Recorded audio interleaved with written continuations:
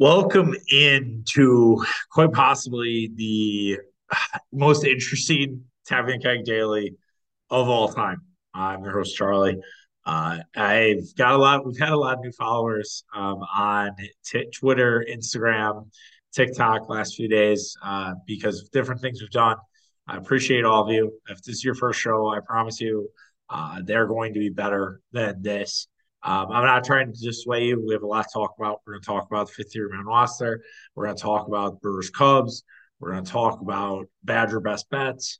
We're also maybe going to mention the Jack story at the end if we have time or if I want to talk about it. But this is a little bit different. The reason why is because I basically had a podcast done. I was probably at one more segment, probably another 10 minutes, maybe 15 from wrapping up. It was a little late. I had a fantasy football draft. And then for some reason, Odyssey, I don't really know if it crashed or I was like trying to move to it to see where I was in terms of my time. And when I moved there, I like X'd out and lost my file and the whole thing. And then I couldn't get back on the Odyssey. And I'm like, well, I want to tape this podcast because I'm not really going to bed. Like, I am pissed off to all the high heavens, really. And I was just like, I need to get this fucking done. I need to get this out the door before I can sleep. And I don't even know if I'll sleep afterwards because, I had a couple incidents with my computer tonight. So I was worried that, maybe this is affecting it. I hope not. That would be the last thing that I want, and just that maybe it's just a weird night, and that everything will be good once I restart it, run some updates and everything else, and we'll be back to normal tomorrow. But yeah, it's incredibly frustrating. I never had this happen before. I guess it's better that's me, and it's not Mitch and I, it's not Murph and I, it's not Shaken and I, and it's just me. So I can wear it. I can, bear responsibility transparently. It's been a tough podcast week. Just a lot of shit going on in my life. And in terms of just like, I haven't had the time. And I hate that. I hate when that happens. It's very frustrating. I hate when I'm doing like morning podcasts for you guys because I know there's so many of you. Just because what I see the numbers is like a lot of you listen early in the day, which is great. And I heard from my guy JD today. It was like, listen, when you mow the lawn, when you mow the lawn, it's awesome. And like that also that makes me happy. And I love hearing that. And so I really try to give you guys the most consistent and best experience. And so when things go off the rails, and I had a really good topic, like, and I'm going to try to emulate it as much as I can. I don't want to necessarily talk too long. It's 1:30 in the evening. I have a day job, so I can't just sleep this off. And I was kind of like, I would say laboring to get here, but I was just like, it was just not necessarily my first thing that I wanted to do. But I'm here and I'm doing it for you guys. And I really appreciate the support. I really appreciate the listens and appreciate you guys sharing it with your networks today. If you are new, again, I apologize. But we are on all the socials, Tapping the Keg on Twitter, Tapping the Keg Sports on Instagram, as well as TikTok. If you're following on one, following another. We're also on Facebook under that same guidance. What else? We also, it's Apple, Spotify, wherever else you hear podcasts. We'll be there for you. So we're going to talk about the Packers. We're going to talk a little bit about the Brewers. We'll do a Badger best bet, and then we'll ride out of here. It'll be a shorter show than what we are accustomed to, just given all the background that I gave you. If you didn't necessarily need that, I think it's been about like 5 or 6 minutes. So I will try to timestamp that at least in our description. So if you guys are like, well, what is he talking about? You can go back and listen now. But yeah, let's talk about the Green Bay Packers. So the Green Bay Packers made their 53-man cut. They made their rosters. They now have a 53-man roster. I think it's interesting that they do it now versus Labor Day weekend. I think it's actually very cool of the NFL because you don't have that fourth preseason game. You don't necessarily have to do it last second, and teams get time to look at what they have and then make moves, right? And decide, okay, wait, actually, we need another corner, or we need another running back, or we need this guy or that guy, and we can kind of formulate a practice squad. And it doesn't necessarily have to be this rushed activity. They can kind of sort of suss it out and figure out exactly what they need, what they don't need from this team. And so I think that I like that aspect of it. I don't think anyone's clamoring for a fourth preseason game. I think we've all seen enough. And a lot of the preseason all stars, if you will, made the team. And I think that it doesn't always happen. I think it happens maybe for this Green Bay team because there's less veterans. So they're like, why not? Why not keep the best guys that we have in the best 53 and see if we can develop them into something? And the Packers have had really good luck in terms of developing guys that were just off the street, right? Rasul Douglas, Keyshawn Nixon, Rudy Ford. Now I know they're all secondary players, but those have been the guys. Al Lazard, be a good example on the wide receiver side. Robert Tunyon, if you will. Like those are all guys that the Green Bay Packers have sort of taken, from the rubble and made them into guys, made them into people that were reliable in terms of the a NFL roster.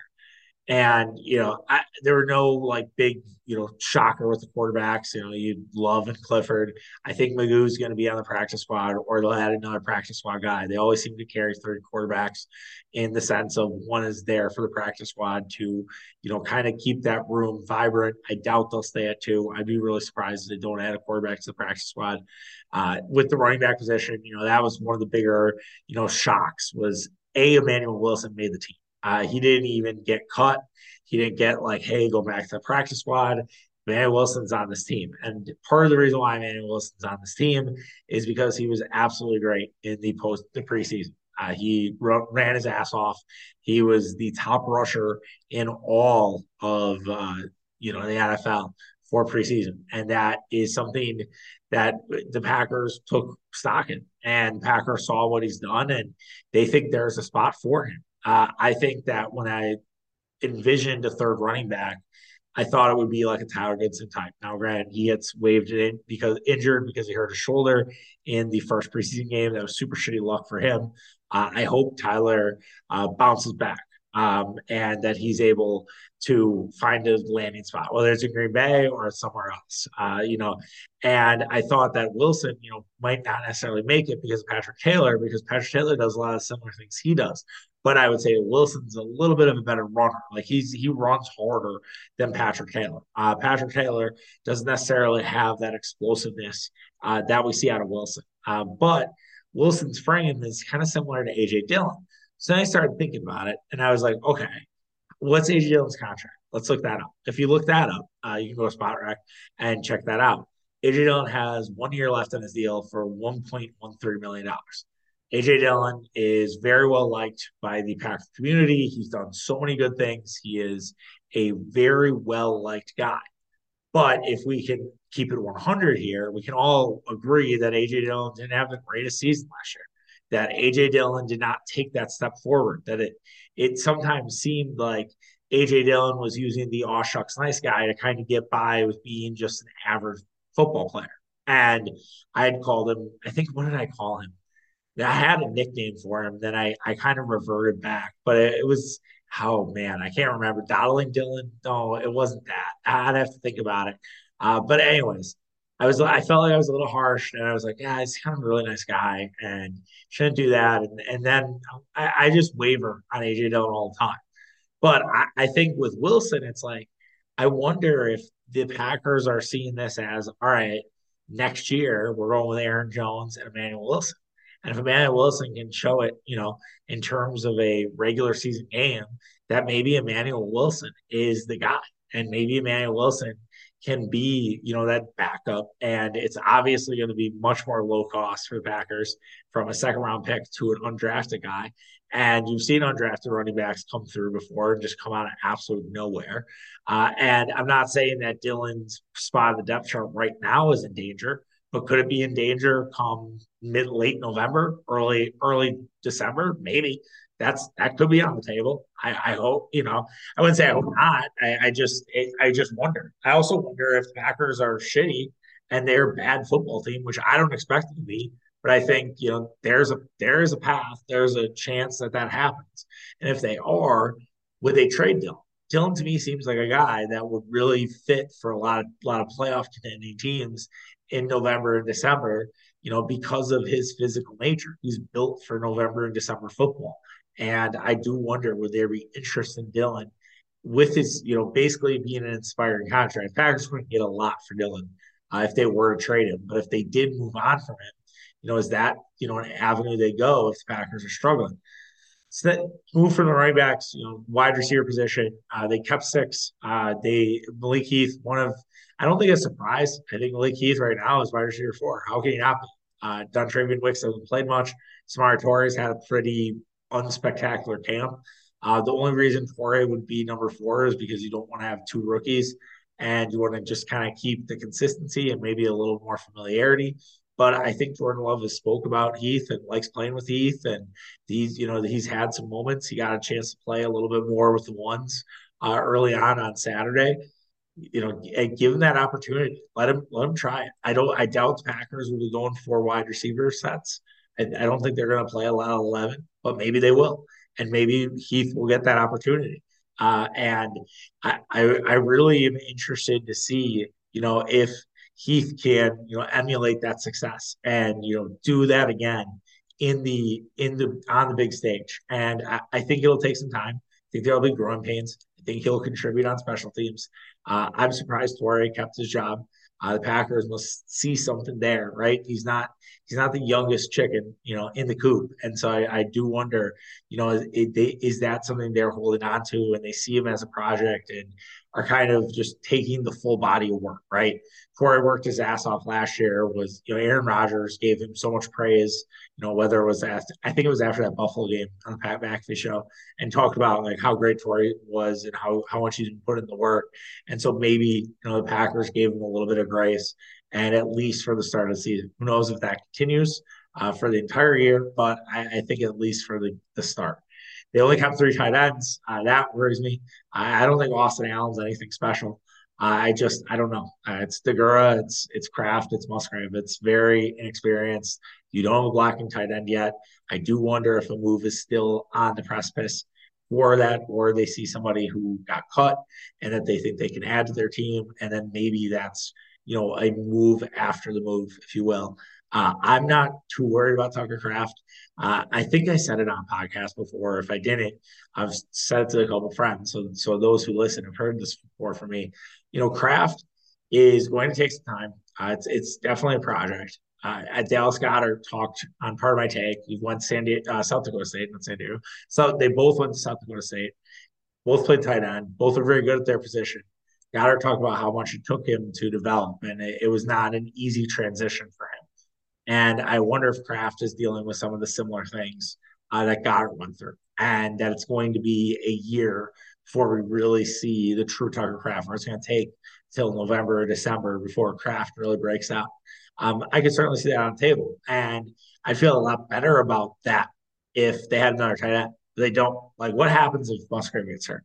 He got hurt last year. Like, that to me is like, besides Jordan Love going down, that is like a huge fucking red flag for this team, and they have to kind of address that. And I don't think you can go in with three tight ends. I think you have to make a move.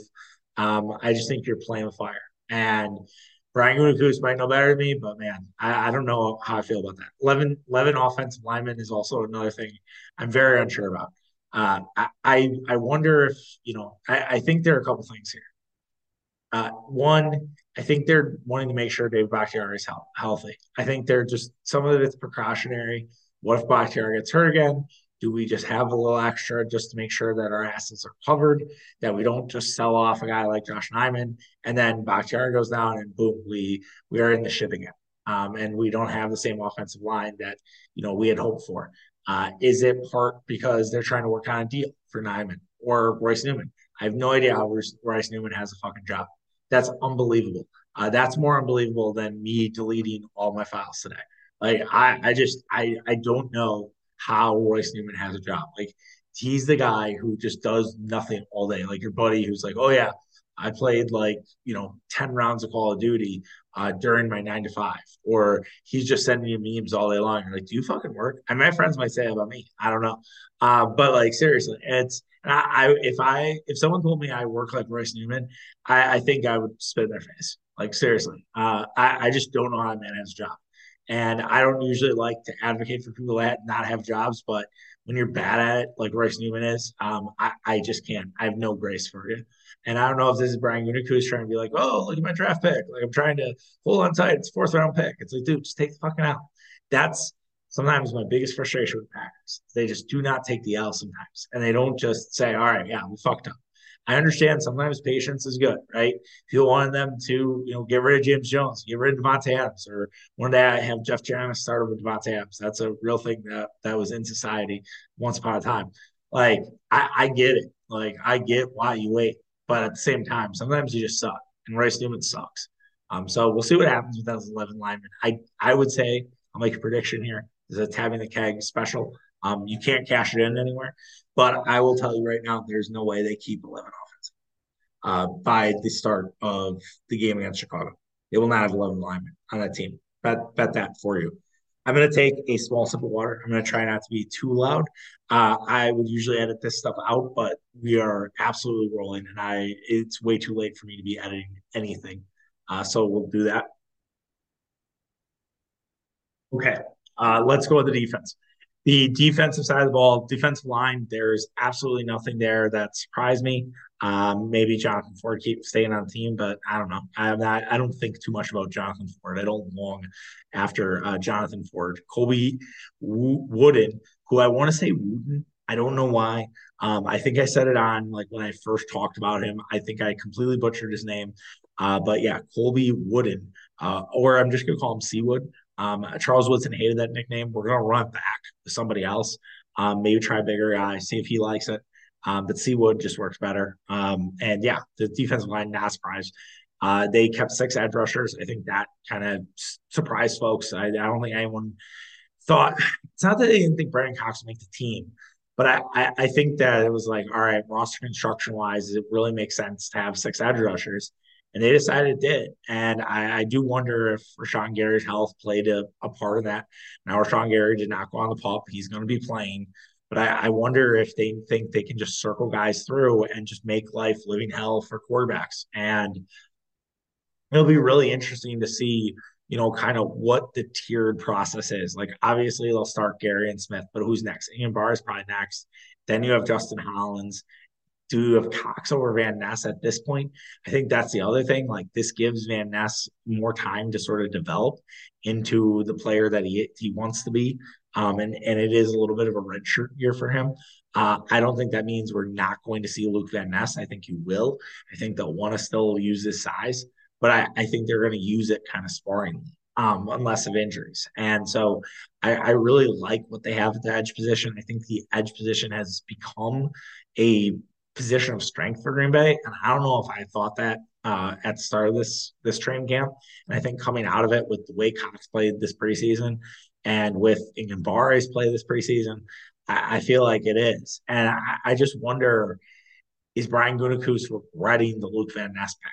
Like, is he regretting that pick because he looks at it and says, "Well, actually, we're better here." Like, obviously, Preston Smith is probably on his way out next year, and I haven't looked at his contract. I could, but I doubt that Preston Smith is long for this organization. Again, another guy who could be a trade piece if things go off the rails here, because they just have enough, right? And next year it'll be Ingenbar and Van Ness, for that top spot. I think I said it on podcast about Rashawn Gary when he first came back. Like, this still doesn't mean that we just don't pay Rashawn Gary. Like, you give Rashawn Gary the money. Like, paying an edge is kind of what you do in the NFL. When you have a good one, you don't just let him walk out the door unless they're, it's a second contract or they've had a bunch of injuries or whatnot, or they're disgruntled for some reason. Edge guys can get a little sensitive. They're crazy. So they get sensitive from time to time. They kept 5 inside linebackers. That's kind of wild to me. I know it's special teams adjacent, right? Eric Wilson, Terry Carpenter, big special teams guy. Terry Carpenter might just be an inside linebacker by name only. They move positions, so him making the team is seems impressive. But I just wonder, really, are we ever going to see Terry Carpenter at the inside linebacker position? I'm kind of high on Isaiah McDuffie. I think Isaiah McDuffie has something. I don't know if he's good, like an actual good linebacker, but he's not Brad Jones. He's not Blake Martinez. And I think if you can clear that bar for me, you're okay. So not surprised that he made the team. I think that's something that is quite all right. And I'm cool with the linebackers. The corners only keeping four. No one. I don't know. I don't think anyone really saw that coming. I know it was possible. They did that last year to start the year. I think the more that I've thought about it, and now that I'm doing this for a second time, I think it really comes down to the fact that they're playing Chicago, Atlanta to start the year, right? They're not teams that are going to run, that are going to pass football. They want to run, and they're not going to split you out like you might see, from a Detroit, for example, who's weak 4. And I think by Detroit, you're going to need a corner. You're going to need an extra corner. And I think at that point, then Green Bay can make a move on a 5th corner. I also, that could be when Stokes would come off, would be week 5. I highly doubt Stokes will be back week 5. I think he'll take week 5, then they'll take the bye, and then Eric Stokes will be back week 7. Will probably be when you'll see Eric Stokes again on the football field. And if all things go to plan, right, it could go off the rails, and then you don't have Eric Stokes for X amount of time.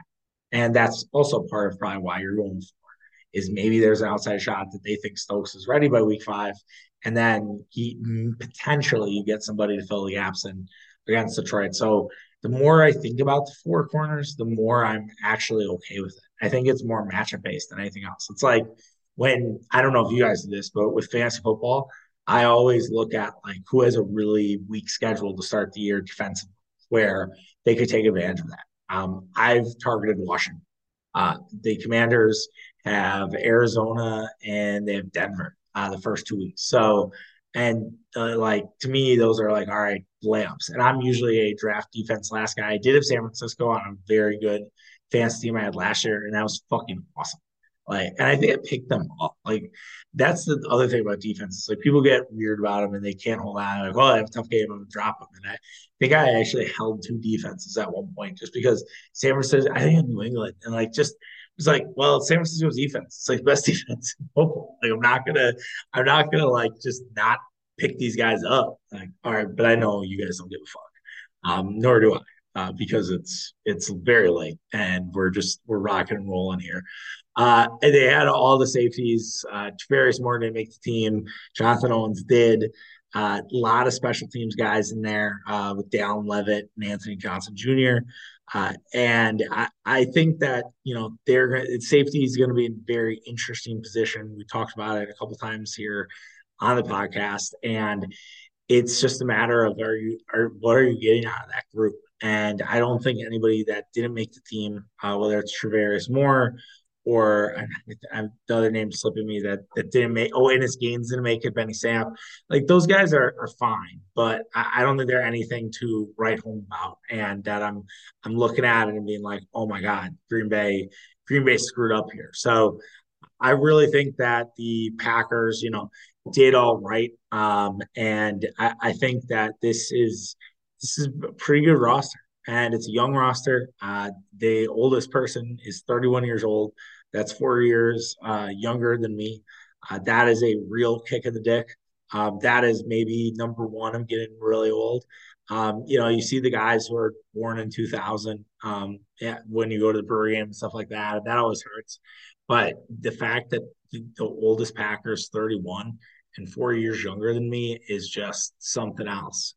That it would hurt if I was 32. But now like that's just a clear sign, man, that I am long for it. I mean, JJ Watt retiring was like number one, whereas like I played against that guy in high school and he's retiring from football. So what does that mean for my total athletic prowess is a real question. But yeah, it's gonna be a fun season. I can't wait. I'm really excited. I think it's going to be a dynamite year for the Packers. I'm very high on them. We've talked about that in the past, and nothing's really swayed me from that. All right, quick, whatever. Got to just wet the whistle. Went too much salt tonight with the Dominoes. Okay, sorry. I usually would edit that out, but again, we're kind of on give no fucks day. Milwaukee Brewers. They lost to the Chicago Cubs 1-0. Basically battled the wind all night long. The Brewers were able to get on base. They couldn't bring anybody in. They were 0 for 5 with runners in scoring position. Their winning streak's over. You got to lose at some point, right? And the Brewers lost 1-0. They had some opportunities and they just could not bring them in. And Adames had a couple, Montecero had a couple, Tyler had one. Yelich's caught stealing was brutal. It was in the eighth inning. He bunted on, and William Contreras hits an absolute nuke that would have went out any other day at Wrigley Field, but because of the wind, it blew it back in. And then he was caught stealing with Mark Canha, who was 2 for 4 in this game. And it's like, man, I don't know. Like Yelich is so good at stealing bases. I understand, but that just to me felt like a frustration move, right? And Canna strikes out swinging. That ends the inning. And just the Brewers never really, seemed to get it going late in this game. The Cubs bullpen, which has been a little shaky at times for them, really did their job. They had a 1-2-3 inning in the seventh, eighth, and ninth. Damas did have a long fly out, but again, the wind knocked it down. Taylor had a loud fly out. The Brewers had some opportunities here, mostly early on. Justin Steele kind of got settled in, and they just could not bring it home. And I think the Brewers are not a power team. They're a team that has been making a lot of great contact. And for them to have a game where they take a little bit of a step back, I guess, is not exactly surprising. It's also not like concerning at all. You think about the game they had on Monday, and that was a great win. Where they get 2 home runs right away from Yelich and Canha and kind of set the tone for the series. They get insurance runs. Their pitching was great. The Cubs did not have a runner in scoring position. Wade Miley was tremendous. I think Freddie Peralta has been so good and sort of established himself as that third pitcher for the Brewers. But I do really think you could put Wade Miley out there for multiple innings in the playoffs. Like I trust Wade for 4 or 5 innings in the playoffs. I think he has what it takes. Like he's just a bulldog, and he was on Monday night, and they really played well in that game. And I don't think it takes away from tonight, or that doesn't take away from tonight. Tonight was obviously disappointing. You would have liked a little bit more. Justin Steele has been, I think he's the NL Cy Young, which is crazy to say, right? A guy named Justin Steele who was kind of unknown until this year, was an all-star. But you look at his resume, like he has 15 wins this year. The Cubs have been good when he's been pitching. He's a huge catalyst for why they've been successful this year. He's been good on the road. I think if the Cubs make the playoffs, Justin Steele's their Cy Young.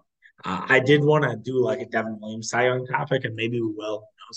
Who knows? But I think Justin Steele has to be considered. It's a weird race. Blake Snell's a nominee, but that Padres team fucking sucks. And so it's like, are you really going to give it to Snell over Steele? And maybe you do, but I still think you like winning matters. And Steele went out there and he was not affected at all by the playoff atmosphere. And that it's a little scary as a Brewer fan, honestly, because you just think about that they face him or they face them being the Cubs for the final 3 games of the series and then potentially a playoff game. And Steele's going to get that ball, game number 1. They did really well against him last time at American Family Field, had a lead. Devin Williams blew that save. But so like that's the solace, but Justin Steele has been fucking nails against the Brewers, and he's a Brewer killer. I think you can officially say it. You can put it in the books. He is definitely joining that club. And Kyle Hendricks has had his success against the Brewers. He's also stumbled against the Brewers. It's been all over the place for Hendricks, and we'll see what happens today. You'd really like to win today. I told my dad on Monday, if you go 1-2 against the Cubs, your winning streak kind of goes for naught. Like all of a sudden that winning streak doesn't feel as good. It's like a yeah, but right. It's like when you clean the house, but one of the rooms, or I'm trying to think of a good analogy. Yeah, it is. It's like one of the room, like you leave like pee on the toilet seat after like you've done this deep clean and your wife's coming home from a long weekend, but you had to take a quick pee, but you left pee on the toilet seat and she notices right away. Or like you're had a party at your parents' house back when you were underage and you left one beer can out. Not that I'm speaking from experience at all. Not that that ever fucking happened to me. Um, I, but yeah, it's like, yeah, it all is for naught. Like all of that cleaning, all the stuff you did, it doesn't matter. Like if the Brewers are 3 games up on the Cubs heading into their really tough series against Phillies, who are so hot right now.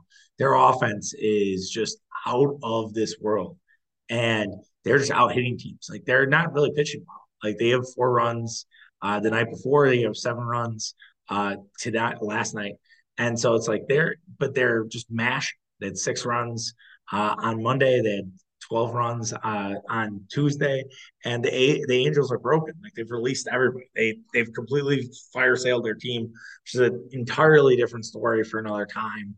And we can discuss that at a later date because I do have an interesting topic about that. That's a Mitch potential topic for us, but I don't know if we'll get to it. We'll have to see. But yeah, that's going to be a great series. But yeah, if you lose 2 out of 3 here, you're going into a very tough series on the weekend. Now, I will say though, and we'll caveat the Cubs are going into Cincinnati for 4. It's a doubleheader on Friday during the day, day night doubleheader. And the Reds are going to come in desperate. The wheels have kind of fallen off of Cincinnati. They're 7 games back. Basically, this is a do or die weekend for them in Cincinnati, and they have to, reestablish themselves. And if they are able to, they will. And so sometimes hungry dogs run faster. And I do wonder, is that going to play a role this weekend? And something to think about, if you're doing any sort of handicapping in baseball with your football. Speaking of that, moving on, Badger best bets. I ran through. I'm the first time I did this. I ran through like what I thought about all the different bets that you could make with the Badgers in terms of futures. And I probably should have done this topic a week ago, a week and a half ago. I didn't. I apologize. Uh, so Badger are 8.5, but it's minus 165. That's not great juice, guys. Like that's not like if you want to lay it, go ahead, but you're not winning a ton of money that way. Like that's not going to bring you back a ton of dollar bills, right? And so I do kind of recommend against it. I think 8.5 is an easy number for them to clear if you look at the games they should win. They just have to win a couple of those toss-up games, which I would qualify as Illinois, Iowa, I did that like Brian Goliath. Well, I think Purdue's a little bit of a toss game, honestly. Even though Purdue should be that good and they're going to struggle maybe a little bit early out the gate. I think West Lafayette Friday night, not exactly the most comforting environment, shall we say. And then Washington State, that's Blues. But like as long as you're able to win, one of those toss games, or yeah, 1 or 2, I believe it would be, you hit that. And I think what I would look for is like an exact win total. If you had like 9 or 10, 10 you probably get plus money. 9, I would bet it would be maybe minus 115. I'm sure sports books have this. I don't have it on where I was looking, so check that out. Badgers win the Big Ten very much against 750 plus 750. Big Ten's really fucking good, man. Michigan can win the national championship. I think if bounces break the right way, Penn State could win the national championship. Ohio State's always going to be there. Like that's who Wisconsin has to get through to win it. If you want to do it because you're a madman or mad woman, go ahead. But I do not see that one. I just think there are better teams. I think the Badgers are in that second tier of Big Ten teams. That said, what my best bet would be, just from a value perspective, is Badgers make the playoffs at plus 800. Now, this means that if you bet $10, you win $80. Um, and here's why I like it. It's a little more safe than to win the Big Ten because that would mean that they'd have to win the game against Team X, right? And Team Michigan, Penn State, Ohio State. If they got to the playoff, that's not exactly true. Like if they go undefeated and then they face off against one of those teams and they lose, they're probably still in the playoff. So you're kind of backing it up and you get an extra 50 on the odds. You go from it being 75 to 1 to 80 to 1, or not 80 to 1. That'd be interesting. 8 to 1. And so I think that's more than enough reason why you take the playoff. And I feel like that to me is the best bet. Braylon Allen's also 80 to 1 to win the Heisman. I don't like that. There's only been two running back winners in the last 15 years. If anything, Tanner Mordecai would actually probably win the Heisman if like the Badgers had this complete like renaissance year under Luke Fickell. I feel like Mordecai would be the one that would get it, but maybe not. I don't know. But I would be very against any sort of running back wager on the Heisman. And again, you're going up against Caleb Williams trying to go back to back. So you might just be lighting your money on fire. We'll have to see. But that does it for today's abbreviated show. Hope you guys enjoyed it as much as you could. Like I said, we'll be back up tomorrow. We'll be fine. I have another solo show, and it's Mitch on Friday to close out the week, and we'll get into it, man. And we'll continue to talk about the Badgers. We'll talk Badgers Buffalo, recap the Cubs and Brewers series as a whole, and any other news that comes out. There was Bucks news today, so maybe talk about that. I know I didn't talk about the Jacks thing. The only thing I was gonna say is so if you guys saw, I'm sure you saw Jacks offering drinks for the Packers, or if the Jets lose and Aaron Rodgers loses. And there's some fine print and this whole other thing. And I just, my initial thought is Jax did not lean into this. It didn't seem like Jax really liked this attention. And my guy Murph and I were the first ones to post it, but they came out with this long statement about like how, yes, these are the rules. Here's what it entails. They kind of clarified some of the things. And then they also said, like, hey, we're like a Packer bar. Like, as I said in like the stuff I did on social, like they're trying to get people in on non-Packer game days.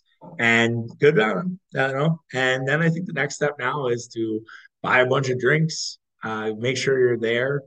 15 minutes before the game is also a very fun twist because it's hard to get established, get set up. Like, what if you're there, 20 minutes early, but the bartender doesn't see you till 10 minutes? Sometimes the service there, not always the greatest, but it's also a very busy place. So it was fun to see how much traction it got.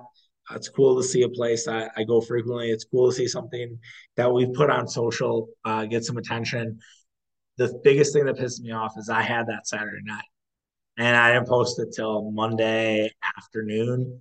And god damn it, that pisses you off. But it's better than having your computer crash and you having to be up at two. You're up at 2 a.m. So I appreciate all the love and support. Please listen to this one.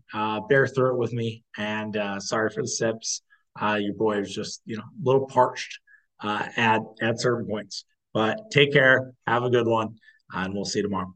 Peace.